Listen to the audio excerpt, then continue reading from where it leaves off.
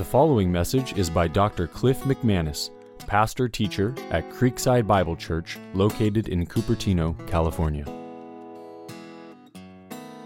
our privilege to go to God's Word together. We have been studying the Gospel of Luke, and we are now in chapter 10 in this 24-chapter Gospel on the person and the ministry of Jesus Christ.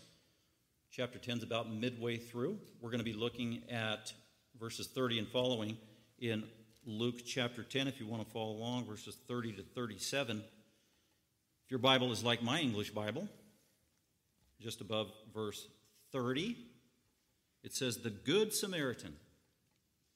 And you might have those kind of titles and divisions in your English Bible. Those weren't in Luke's original divisions. He wrote on probably a long old piece of papyrus reed that was patched together that, in light of how long Luke was, probably a good 30, 40 feet scroll.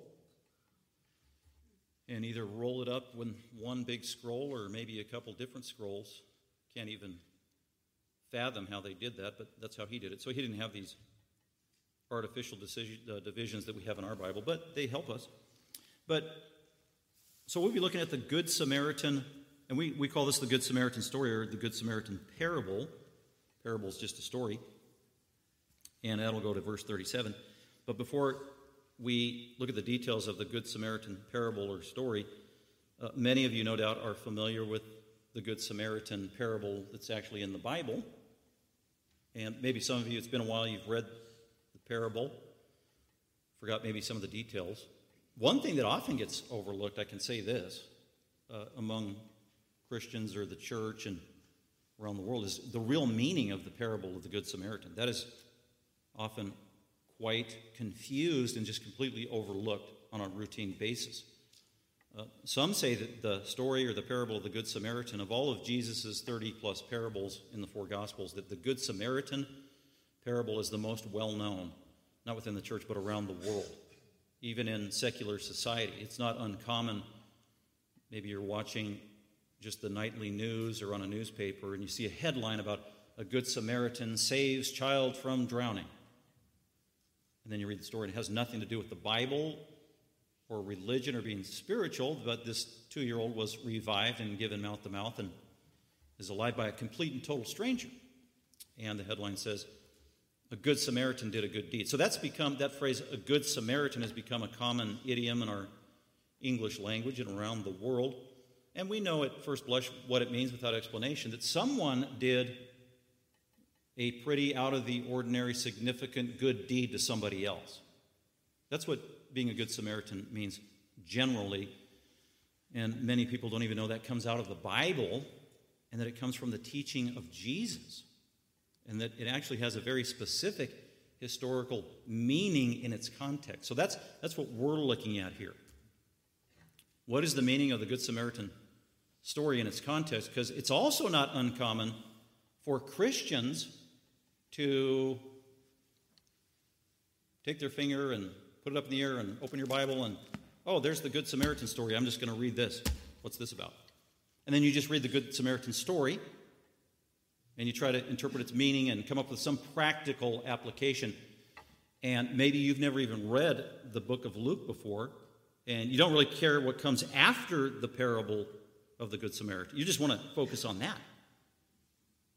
And that's actually not a legitimate way to study the Bible, is to take something out of its context without any concern about what came before and what comes after, because its meaning is built on what came before and developed by what comes after.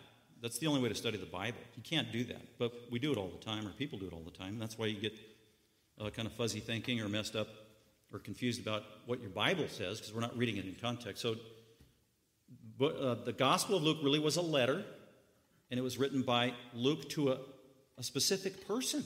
It was a long letter, and there's a sequence. And when you get a letter from your friend or somebody, you start at the beginning. Dear so-and-so, dear you. And if it's 3 pages, you don't just skip everything. I don't care what he says. I'm going to go to the middle paragraph. That looks juicy. I'll go there. Or I'll just go to the end. No, we don't do that. You have to read the whole thing because it has to be read in context. It builds on itself. Or you don't read a novel, at least you shouldn't, and just, I'm going to start at page 137, just for kicks. We don't do that. You can't do that with the Bible either, especially a book of the Bible or a letter. So this was written to Theophilus, and Luke's intention was Theophilus start at the beginning and read the whole thing in order till you get to the end. So you're reading it in context, not cold turkey out of context. So that is the way I believe Luke intended this to be understood, and hopefully that's the way that Theophilus read it and interpreted it and came up with hopefully the right meaning. And that's how we're going to study it today. We're studying the Good Samaritan in context because, like I said, there's a lot of confusion. If you just dig a little bit, it's surprising. It's actually amazing how common the Good Samaritan as a theme is for all kinds of institutions, organizations, ideologies, and causes of humanity. The good, the bad, and the ugly. It's everywhere. There's good ones that take the title of their ministry, like Samaritan's Purse, Franklin Graham's ministry. That's a good ministry. Samaritan's Purse, based on this parable. There's Samaritan Ministries, which is also a Christian organization focused on helping people. That's also a good one. And then there are ones that aren't legitimate that take the name Good Samaritan for their unbiblical causes. Some of the common ones are, or I should just say this story is not about the following themes that are routinely waving the banner of, we believe in the Good Samaritan and Jesus, based on the Good Samaritan story, and here are their causes that are completely illegitimate. So just to be clear, the Good Samaritan parable or story this morning is not about why the government should provide welfare or health care. But that's how it's being used, illegitimately. The Good Samaritan story, as Jesus told it, is not about promoting socialism, as some would have us believe. It's not about social justice at all. It's not about the social gospel, which is a little different. Probably the most popular one that it's not about is people read it and think, oh, the point of this is be good, do good. It is not about be good, do good. The parable of the Good Samaritan is not about the redistribution of wealth. That would be code for Marxism and socialism, among other things. This parable is not about eradicating poverty, which some Christian organizations, that's their stated goal on their website. Can't be done. Jesus said it couldn't be done in this life, in this fallen world. And the Good Samaritan is not about liberation theology. For those of you who know what that is, that's alive and well today. Or any of these superficial man-made human agendas and external realities. External. Those are all putting emphasis on the here and now, the temporary, the transitory, that which will not last, the external. And ironically, the truth of this story is the exact opposite. So let's look at it in context. So in context, verses 30 to 37 are attached to what came before verses 27 to 29, which are attached to the verses that came before verses 21 and following, which is attached to all that came before, beginning in chapter 10, verse 1. So you got to read the Good Samaritan story in the context of all of Luke chapter 10. And all of Luke chapter 10 is not found in the other three Gospels, Matthew, Mark, and John. So this is unique. New information that Luke got somehow from somebody about the ministry of Jesus in around 60 AD, 30 years almost, that Jesus has been gone, and Luke's going around getting interviews and talking to people and eyewitnesses, and somebody told him about that this happened, that Jesus told this story, and he had this confrontation with this Jewish leader, this scribe. And Luke's like, wow, okay, man, I read Matthew and Mark, and it didn't say anything about it. This is good stuff. This is new information. I'm putting that in my gospel. And he did. So thank you, Luke. This is new information. We wouldn't have this wonderful, blessed, world-famous parable and story of the Good Samaritan if it weren't for God using Luke to pen this for us. I'm going to call it a parable.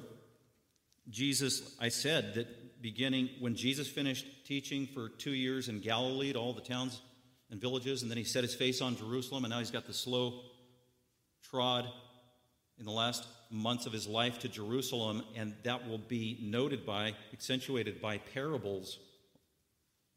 Parables, with the emphasis of the truth of the parable being communicated to his disciples, apostles, and followers. And in those parables also, he intended to hide the simple truth from the intelligent and the wise and the hard-hearted and the self-sufficient. And that's what this parable does. This is very deliberate. He's telling a parable for a very specific purpose. And that's why you read it in well, what is he doing? Well, let me take you back in the context here. Before this story, we saw that he sent out the 70. They went and preached. They came back. They're celebrating. Yeah, we could cast out demons. He said, don't be celebrating casting out demons. Rather, celebrate that your names are written in the book of life. Verse 20. Your names are recorded in heaven. You're saved. You know God. You're in the family of God. You're secure in the palm of his hand. You're born again. You're a child of God. You have eternal life. That's what verse 20 means. Your names are recorded in heaven means you have eternal life. Guaranteed. Begins now, lasts forever. And we said that it could be that he was doing this out in public so people overheard possibly some of this conversation. And then Jesus praised the Father. Thank you, Father, that you have hidden these things. What? These realities and these truths about how to receive eternal life. God, thank you that you have hidden that from the intelligent and the wise. What does that mean? The spiritually arrogant. Thank you, you've hidden that from people who aren't humble. Thank you, you've hidden that from self-sufficient people. Thank you, you've hidden that from people who say, I don't need God and I don't need a Savior. Thank you, you've hidden that from people who don't need Jesus. Thank you, Father, for hiding that from those who have rejected me. And after 2 years now, there have been a growing group of people who are rejecting Jesus, overtly so, calling him names. He's seen that already. It's going to get worse as he heads to Jerusalem. God, thank you for hiding this truth, the most basic, fundamental spiritual truth that we are interested, how you can receive eternal life. God, thank you for sovereignly hiding that from some because of their sinfulness and lack of belief, so that they might not be saved. And then he goes on, and thank you also for revealing that truth about eternal life, how to be saved, how to know God. Thanks for revealing that to infants. Infants, from the arrogant human point of view. Infants, people who were the normal class of people. They're not in the religious leadership of Israel. They're just normal people, like most of you and me, the lowly people, some uneducated people, the undeserving people. The really sinful people, the Pharisees, they had sophisticated sins.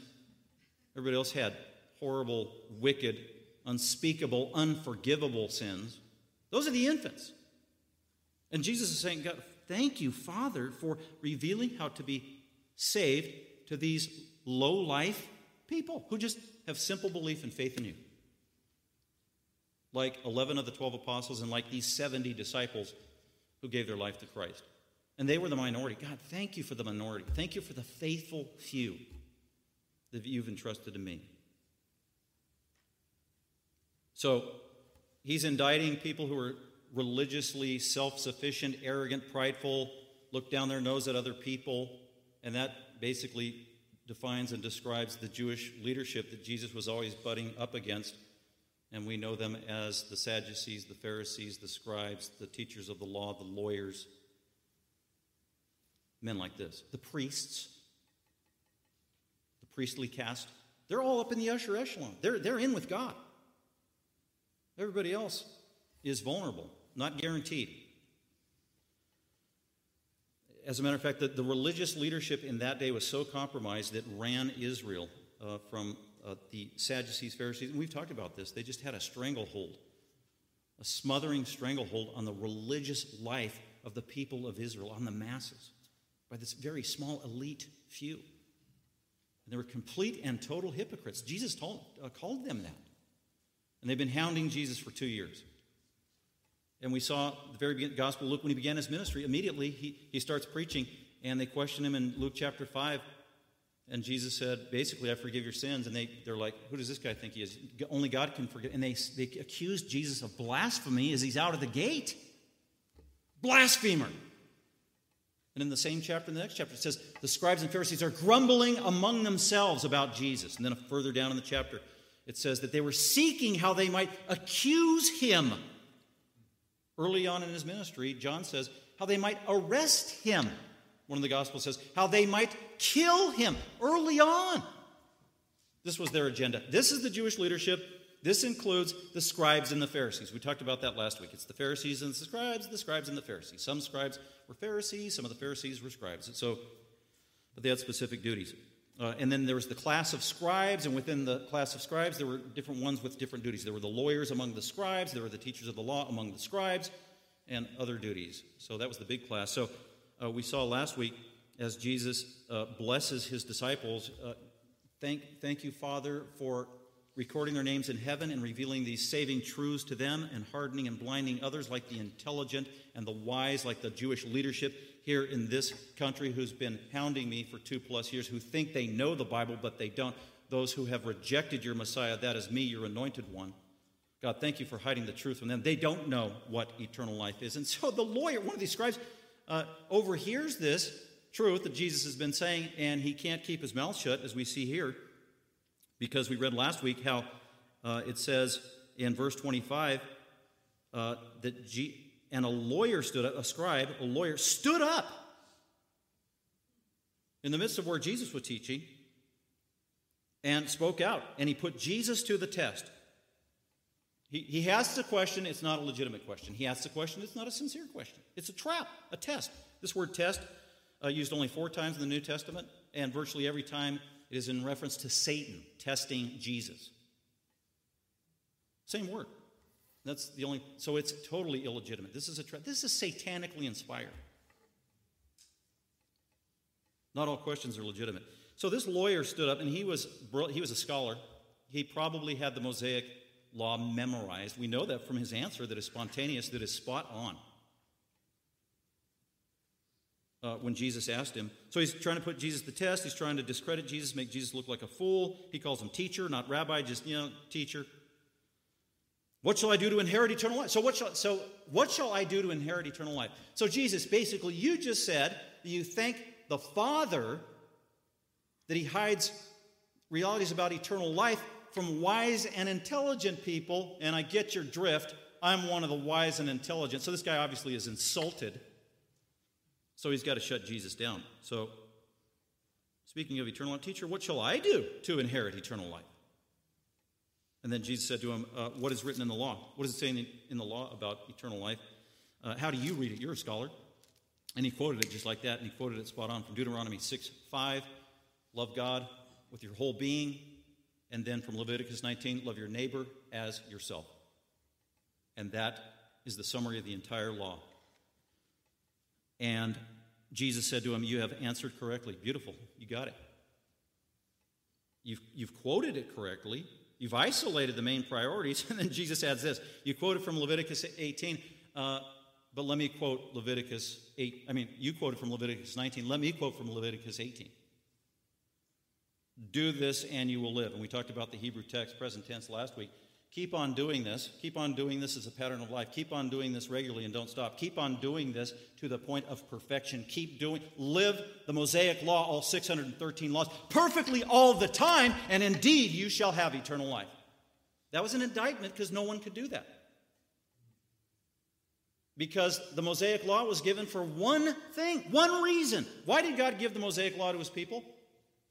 And by the Mosaic law, I mean the 10 Commandments and the other 603 laws that went with it. Paul makes it clear in the New Testament. God gave the Mosaic law to condemn. Write that down somewhere. Well, you'll never forget it.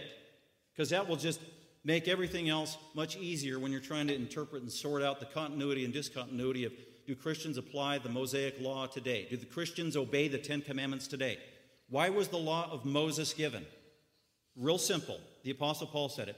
The law was given to condemn. Meaning what? To condemn sinners. Well, who's that? All of us. Again, the law, it was a mirror. What was it a mirror of? You look into it. What is the law of Moses? It was a revelation of the character and the attributes of a perfect, infinite, holy God. That's what the law reflects the lawgiver. He is perfect. We are not.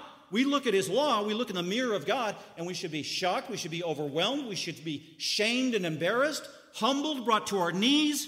Yuck! God is holy, I'm anything but. I stand condemned by you, God the Creator and judge. God, save me! That's why Paul said, when the law is doing its job, it condemns a sinner, exposes your sin, and then it drives you to Christ. It's a tutor. It does one thing. What does the law do? The Mosaic law. It condemns sinners. It condemns us. It exposes us. So this thinking that you can do anything in the Mosaic law to be saved goes against the original purpose, the simple original purpose that God gave the law for. He didn't give the law so that the Israelites could be saved or that Moses could be saved.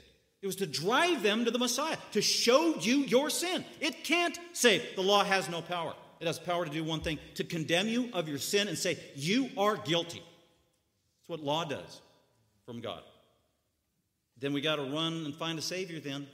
So this law, that's the irony of this whole thing. He was a lawyer. What does that mean? He was a professional. Gave his life to mastering the Mosaic law. He had it memorized, pretty obvious, based on his spontaneous answer. He should have known the purpose. It's real simple. God stated it. The law was given to condemn, not to save. So he gets exposed by Jesus. Just keep doing this all the time and you'll be saved. And the guy doesn't say, oh no, wait, whoa, Jesus. I know you're Jewish and a teacher, but that's not why God gave the law. You know as well as I do that if I do the law as good as I could, I can't be saved. You know, he didn't say that. The lawyer didn't. Because the lawyer didn't understand the original purpose of the law. He actually believed that you could attain salvation, righteousness with God, merit with God, by doing the law to the best of his ability. And he was so arrogant, he thought he did the law better than anybody else. That's what the scribes believed and the Pharisees. That's why Jesus later exposes them as complete and total hypocrites who mislead the people down the path of hell, literally. They shut off the kingdom of God from men because they're telling people, you can be saved by the law, but we're better at keeping the law than you are. Good luck. You need us. So that's what's going on here with this lawyer. Do this and you will live by wishing, and then verse 29, but wishing to justify himself, the lawyer, he's trapped. He got caught. He's been exposed. He's a hypocrite. He fell short of the law. He knows it. He can't meet this impossible standard of loving God with your whole being all the time, 24/7. He knew he couldn't do that. And then the second one, love your neighbor as yourself. That means love your neighbor perfectly. Because how do we love ourselves? We love ourselves perfectly. Let's be clear here. When Jesus said, love your neighbor as yourself, or when this lawyer said that, he's quoting Leviticus 19, and it's repeated in the New Testament several times. And when it was originally given, when God said, love your neighbor as yourself, God was assuming that we all understand here that we love ourselves naturally, right? We love ourselves naturally. We love ourselves perfectly. Paul reiterated that in Ephesians. No man hates himself. No man hates his own flesh. What does that mean? We love ourselves with a perfect self-love. That is the standard. And God's point is, you know what? You don't love anybody as much as you love yourself. So it's an impossible standard to love God perfectly, to love humans perfectly. Therefore, you stand condemned by the law. It shows you can't love to the expectations of God, and therefore you're condemned. You need a Savior. You're headed for hell. That's the point. This lawyer knows that. He gets that. He understands Jesus' argument. It's like, whoa, okay, I don't meet the standards, so whoa. And especially for this guy, this lawyer, which of these two commandments, love God completely and love your neighbor perfectly, as Leviticus 19 says, he probably thought, well, I got the loving God thing down pretty good. That's why he doesn't bring it up. Yeah, I love God. You know that from the religious guy praying in the temple and later on in Luke. Dear God, thank you for me. He goes on. That was the attitude of the Pharisees and the scribes. So they had the loving God thing down. The thing they didn't have down was loving their neighbor. Because when you read Leviticus 19 from chapter 19, 13 and following, God makes it clear of who your neighbor is. Your neighbor is anybody you come across at any given moment, no matter the condition that he is in. He could be poor. He could be blind. He could be a stranger. He could be your countryman. He could be a slave. He could be a free man. Chapter 19, I think it's verse 16 in the Hebrew text, 2 verses away from love your neighbor as yourself. It's talking about how you love one of your neighbors, a stranger that you come upon, and don't step over his blood. That's literally what it says. In the same chapter as the verse as love your neighbor as yourself. You come across someone, don't step over his blood. What does that mean? That means when you come across spontaneously somebody who's laying on the ground and all bloodied up, don't just pass them by. They are a living being made in God's image, and you need to tend to him immediately. That's the verse. That's what it says. You know what? The lawyer knew that. He had it memorized. And yet, it became so compromised, the lawyers and the scribes and Pharisees and the Jewish law, they started adding to the Mosaic law, and they're redefining and splitting hairs. Okay, we got to do something about love your neighbor, because it appears that neighbor is anybody that you come across at any given time. Boy, we got to get rid of that meaning, because that means we'd have to love everybody. We'd have to love Gentiles. Can you imagine? We'd have to love Moabites. We'd have to love all these foreigners and strangers. We'd have to love people who aren't in the religious establishment like us. We'd have to love the normal people that live in Israel.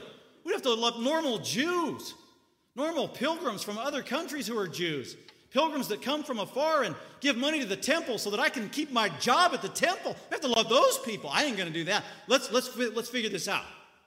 And they did. And they came up with all these hair-splitting laws so that the group of people you had to love, who was your neighbor, became very, very small. And my neighbor is only who's in my demographic as a priest. That's the Jewish leadership that I am obligated to love. And as a Jew, the last person that I will love are our centuries-long sworn enemies, the Samaritans, who live on the border, who we've been at war with for centuries. And we hate the Samaritans so much that when we go from Jerusalem to Galilee going north, we don't go through Samaria because the land is polluted. We take a right and we go across the Jordan River and up the east and the Decapolis, and then we go back into town because we are not going to dirty ourselves on Samaritan soil. So the most hated people by the Jews of that day are the Samaritans. God forbid that we would ever even be near a Samaritan. Not even imaginable for a religious guy like this. So, by the way, Jesus, we're going to see he's going to go to Jerusalem. We see this in the Gospel of John. He's preaching publicly in the temple. He is infuriating the Jewish leadership, scribes, Sadducees, Pharisees, lawyers. He's making these claims that he came down from heaven. He's making these claims that God is his father. They accuse him of blasphemy. And he's retorting right back toe-to-toe with them. So their ire goes up, and their crescendo, they start insulting him. Oh, your mother was never married. You're a bastard child, literally in John. They say that. We know who you are. We know where you came from. And they keep going back and forth. And then finally, they come up with their worst insult in John chapter 8, verse 48. You know what it is? They say this publicly to Jesus. You are a demon-possessed Samaritan. Take that. That was the worst insult that you could possibly give as a Jew to another Jew. You couldn't top it. A demon-possessed Samaritan. Wow. Okay, so hopefully that just sets the background and relief so that you can understand the parable better. So now let's look at the story. This lawyer, wishing to justify himself and not want to be condemned by the law and get out of this somehow an accountability that Jesus has put upon him. He wants to justify himself, and so he dismisses the question, and he asks the question, says, and who is my neighbor? Please define that if you will, because I don't want to love everybody. That's the point. I want to pick and choose who I love. I just want to love my buddies. I don't want to love everybody. I don't want to love, here's the irony, I don't want to love everybody it says to love in Leviticus 19. And yet he's a Bible teacher, he's a religious Hebrew teacher of God's word. Total hypocrite. Who is my neighbor? Jesus obliges him, and actually, instead of directly answering his question, he gives him a story to answer his question. It's called a parable. Things about parables, they are simple stories. They have universal elements in them that everybody can relate to. A child can read this and get the gist of it. They're not to be interpreted allegorically. We don't turn every item in the parable into some mystical, secret, spiritual meaning. Usually there's only one simple meaning being communicated in a parable by Jesus. That's important to keep in mind. Only one. And 100% of the time, either Jesus, his apostles, or the Bible tells us what that point is. So we don't need to guess. We don't need to be like Origen, the early church father, who came up with 13 truths we need to know from this parable. And only he knows them. Oh, thank you, Origen. Really, that's allegorical interpretation. Don't do that. People do that all the time. Can't abuse the Scripture. There's only one point in this story. And it's given by Jesus, and it's for one purpose. It is to expose this total hypocritical, so-called expert of the Mosaic Law, this lawyer, who has an illegitimate question, who thinks too highly of himself. I need to give him an answer that completely exposes him, and it makes it clear, so clear that even my disciples listening will understand the point. And that's exactly what he does. So let's go through it. So I'm going to address your question, and who is my neighbor, so that I can love him, so that I can inherit eternal life. So this is answering the question, who is my neighbor? Who am I obligated according to the law of God to love? And in relation to that, also, I might acquire or have eternal life for doing so. So there are two issues in that one specific answer or point that Jesus is making. So here's what he says. Let me introduce the four characters of this story. That'll help you first. Kind of like Shakespeare used to do that. He has a play and he introduces everybody up front in a sentence. Here's the main characters. So the leading actor is in verse 30. He's called a man. He has no name. 9 times in the Greek text, he's called him. So we'll just call this guy him, because that's his name. He's the lead actor, and he's called a man in verse 30. He is probably Jewish because he is coming down from Jerusalem. He was probably a pilgrim going to Jerusalem, and now he's leaving, and maybe he lived in Jericho or somewhere else. But he's a Jew. That's clear from the context. And he doesn't have a name, which is typical in parables. They don't get specific. So you got a man who's a Jew. He's the main character. And then you have in verse 31 a cameo appearance by a priest. A priest. He has no name, but it's clear. Jesus is telling this to Jews. The lawyer knew who the priests were. The priests were introduced in the days of Moses. The priests were responsible for the sacrifices, maintaining the tabernacle, taking care of the temple. Even in Jesus' day, the priests had authority. They spoke for God. They represented God. They spoke to God on behalf of the people. They were highly respected. They were highly feared. God created the office of priest. This is an Old Testament office. They were also had shepherdly duties. They were supposed to care for the people and love the people. They knew the law. They had it memorized. They knew the Mosaic covenant, the Old Testament. They knew Leviticus 19. They knew the obligations of and what God expected. A priest. Of all people, in the time of tragedy, you would think that a religious person is going to come to your aid. That's what we expect. It hasn't changed. That was true then. A priest. Of course a priest is going to do something good and represent God the right way. Of all people that love God and love man, it's going to be a priest. That was a no-brainer for Jesus' audience. At least that's what they were supposed to do. So that's the priest. So you got a man named him, main character. You got priest, and then another cameo appearance of a Levite in verse 32. What was a Levite? A Levite was an assistant to the priest. So the priest is hands-on, interceding on behalf of the people to God, doing the sacrifices. They're on the top echelon of priestly service before God. And then on the bottom rung are the Levites, and there were a lot of them, and they were assistants to the priests, handling music and management of the tabernacle, and then the temple, and the gate, and the doorway, and that's what they did. But they were in the religious elite, though. That was special if you were a Levite. You had unique blood.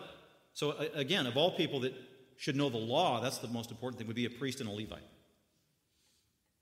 And willing to serve God, love God, and if you love God, then you love man. That's the point. And then the last character is verse 33, and a Samaritan, we'll see. He comes at the end, and I've already given you the background of a Samaritan, the most hated people of all among the Jews. You talk about racial animosity, ethnic animosity between two groups of people, Samaritans and Jews in Jesus' day. There was nothing stronger in terms of animosity. So let's read the story, starting at verse 30. Jesus replied to the lawyer and said, let me tell you a story to answer your question, who's my neighbor?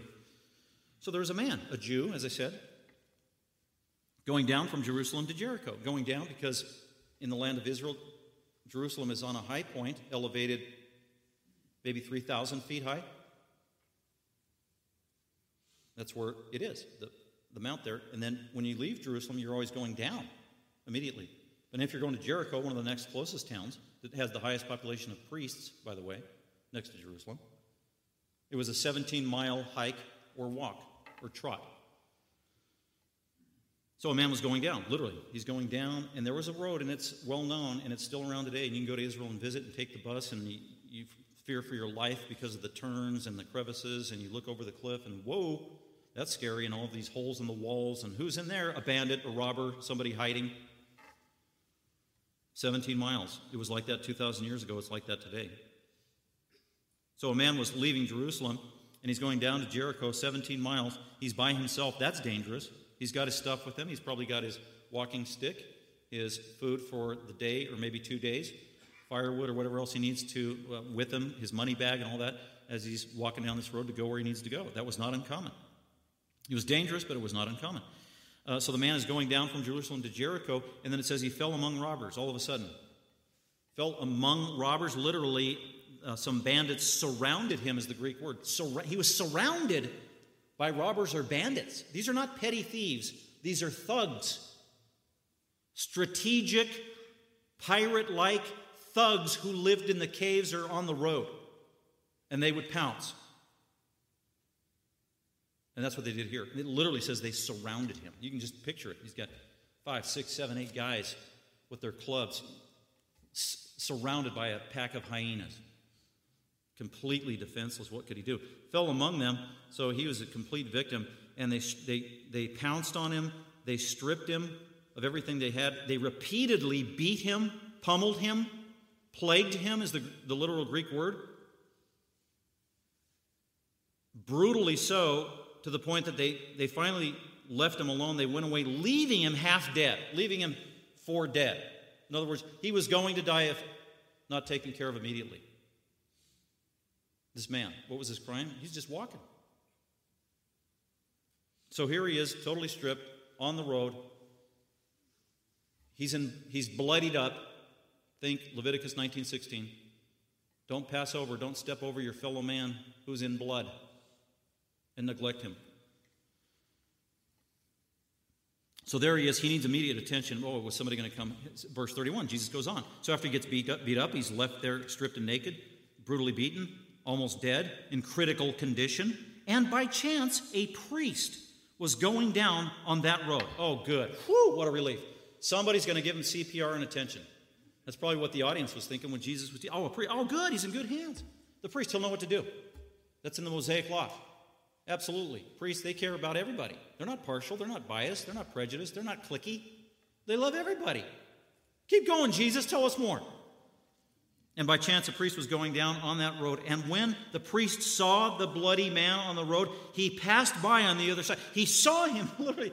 He skips around and steps the other way. Anti on the beginning of the Greek word. It's emphatic. He purposely saw him. Oh, yucky.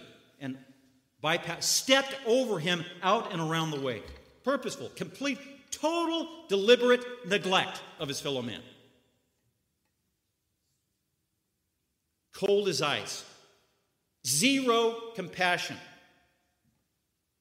No appreciation for the sanctity of life whatsoever. Utter disregard for the Mosaic Law that he knew. Complete disobedience overtly to his so-called God. That was the priest, the religious guy, the religious establishment. Wow, that's pretty bad.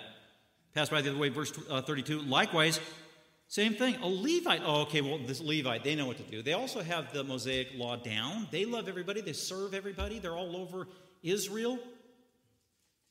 Certainly he'll take care of it. Likewise, a Levite also, when he came to the place where the man was laying there all bloodied up by himself, needing attention, he passed by as well on the other side. Just completely neglected this man laying there in his blood. This is horrific.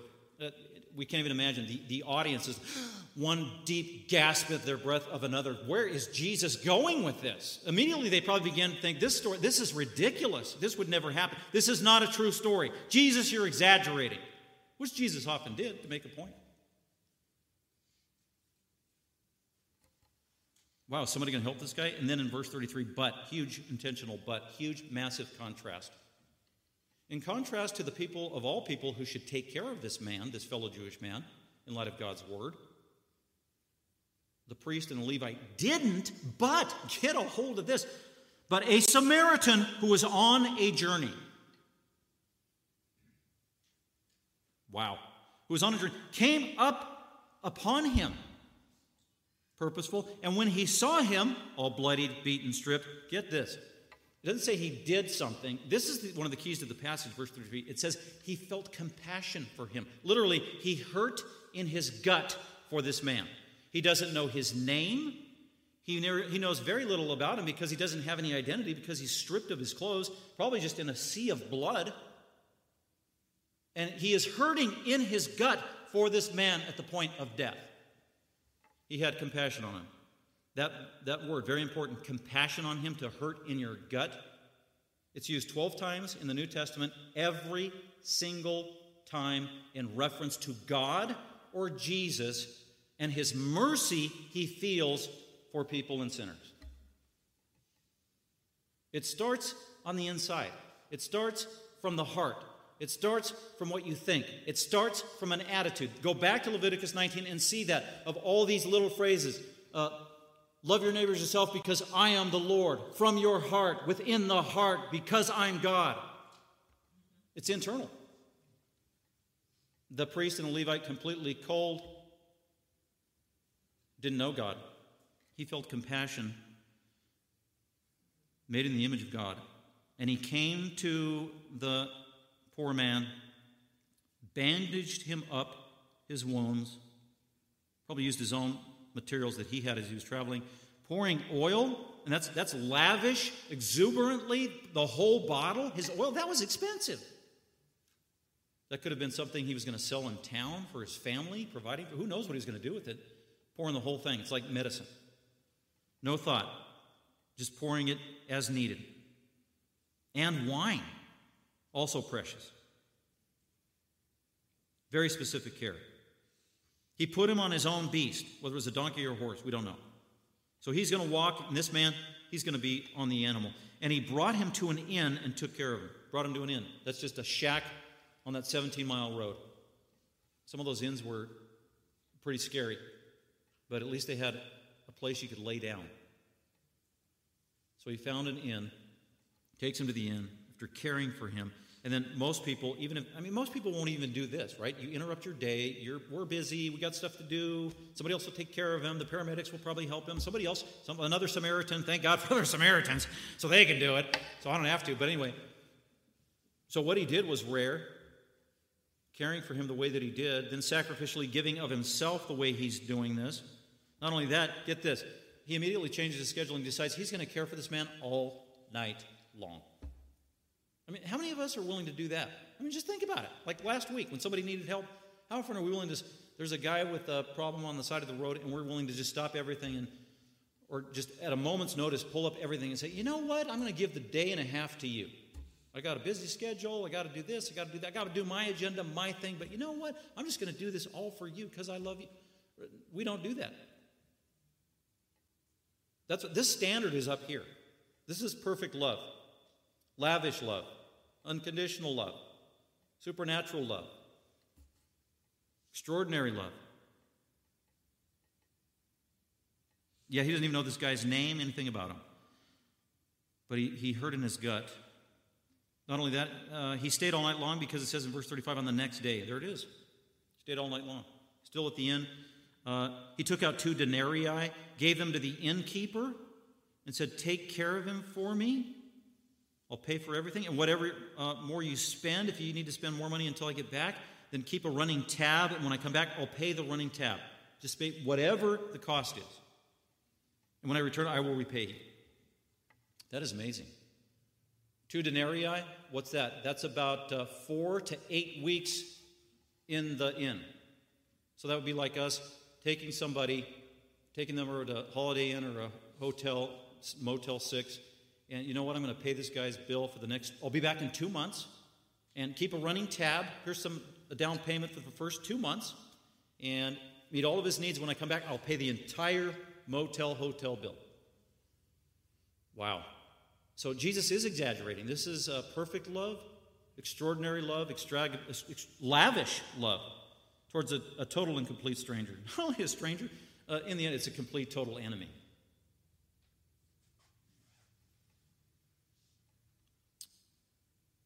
So he goes on.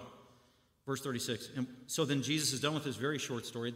The beautiful simplicity of the story that Jesus just made up spontaneously. It's incredible. It is so poignant and cutting and so short and simple. And then Jesus, with the follow-up, here it comes, the question. So now, he tells the story publicly, probably. It's directed at this lawyer, expert in the law. Jesus tells it. The crowd is aghast. This is scandalous, this story. And then Jesus asks this question to the lawyer. Which of these three, the priest, the Levite, catch this, or the Samaritan, the Jews hate and despise? Which of these three do you think proved to be a neighbor, fulfilling Leviticus 19 as required, to the man who fell into the robber's hands? Now, there's no way the lawyer can get out of this. He's got public witnesses. The story is simple. It's a no-brainer. What his answer should have been is the Samaritan. He just couldn't get himself to say that. Those dirty words probably never rolled off his mouth in his life, for all we know. Nevertheless, he gives a correct answer that Jesus will accept. Instead of saying, the Samaritan, obviously, no. Verse 37, he said, the one who showed mercy. That was a safe answer. Still maintaining his dignity among his peers and the Pharisees. No, I never admitted that Samaritan was the good guy. I never said Samaritan. Who knows what their conversations were like. The one who showed mercy, obviously, toward the man on the road. And then Jesus said to him, go and do the same. Go and do the same. That statement by Jesus, that's loaded. What does that mean? Go on and continue loving with a perfect love at a supernatural level that no one else does, that you don't even have the capacity to do, that you've probably never done in your life or even come close to doing in your life and never would. Keep doing that. He just said the same thing. Keep doing perfect love towards your neighbor, and you will have eternal life. And then that's it, and then we hear nothing more. So it ends rather abruptly. What is the point of the story? Well, we've gone over them, and I'll just circle back around just by way of summary. The point of the story was Jesus was defining what eternal life is. And who has it? Who has eternal life? It's people who know God personally, legitimately. They know God. And we saw from John 17 last week that Jesus defined eternal life, first and foremost, as the quality of a relationship. Where Jesus prayed to the Father, thank you, Father, that, and this is eternal life.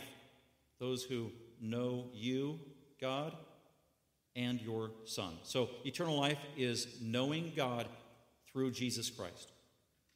And you have eternal life. It's a qualitative reality and it's a quantitative reality. It lasts forever. You cannot lose eternal life. Once you become born again, you receive eternal life, and it lasts forever. That qualitative, intimate, personal relationship you have with God through Jesus Christ. That is eternal life. It only comes one way, and that is by believing in Jesus. And that was this lawyer's problem. He didn't believe in Jesus. He rejected Jesus and all of Jesus' claims. And he assigned all of Jesus' miracles to the work of the devil. So that was one of Jesus' main things. He's defining what eternal life is, who has it, and how you get it. And also don't misuse this parable like many do by saying, oh yeah, if I just do good things like the Good Samaritan, then I can please God and work my way to heaven. That is not what Jesus is saying. If you have eternal life and you know God, then you will do deeds like the Good Samaritan. You will love people with your gut if you're a Christian. He's not saying start loving people with your gut and you can become a Christian. You can earn your salvation. He's not saying that. The Samaritan's good works were evidence of his salvation, not the condition of his salvation. Very important. We do good works because we know God and Jesus. We don't do good works to come to know God and Jesus. As we like to say, we bark because we're a dog, not to become a dog.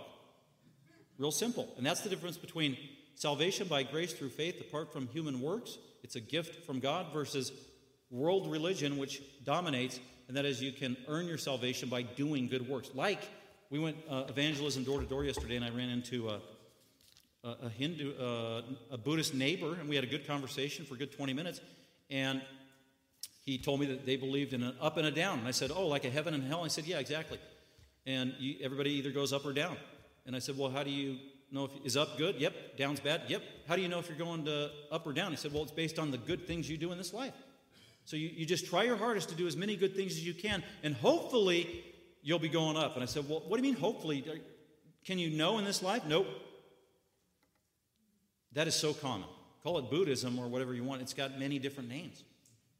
And so we have the uniqueness of the gospel, and that is real simple, that the good news is that Jesus Christ, who is eternal God, became a human being in the person of the Messiah, lived a perfect life for 33 years, was born for one purpose, and that was to die on the cross, crucified, to be punished by God the Father from heaven as a substitute for sinners, was buried, rose again from the dead, ascended back into heaven, and is calling sinners to repent and believe in him as the Savior. And any sinner who comes to Jesus and says, Jesus, I believe you are the God-man, you are the Messiah, you're the only Savior, the only way to heaven, to know God.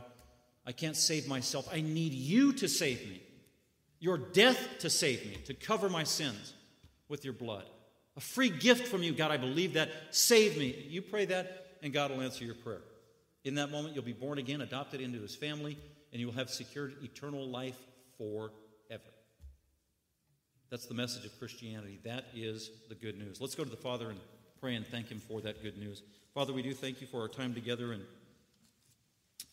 be able to go through the Gospel of Luke, to look at a familiar story, and yet in the context of Luke and other passages you've given us in your word, you can help clarify our thinking so we can understand it properly, and the beauty of its simplicity, that eternal life is a gift from you. You sovereignly distribute it. You use human means in that process. We are required to repent and believe. And yet all of this salvation is a gift from you, and it's only possible through Jesus Christ our Lord. Thank you, Lord Jesus, for being our glorious Savior. We pray all this in Christ's name. Amen. Thank you for listening. For more information about Creekside Bible Church, please visit our website at creeksidebiblechurch.com.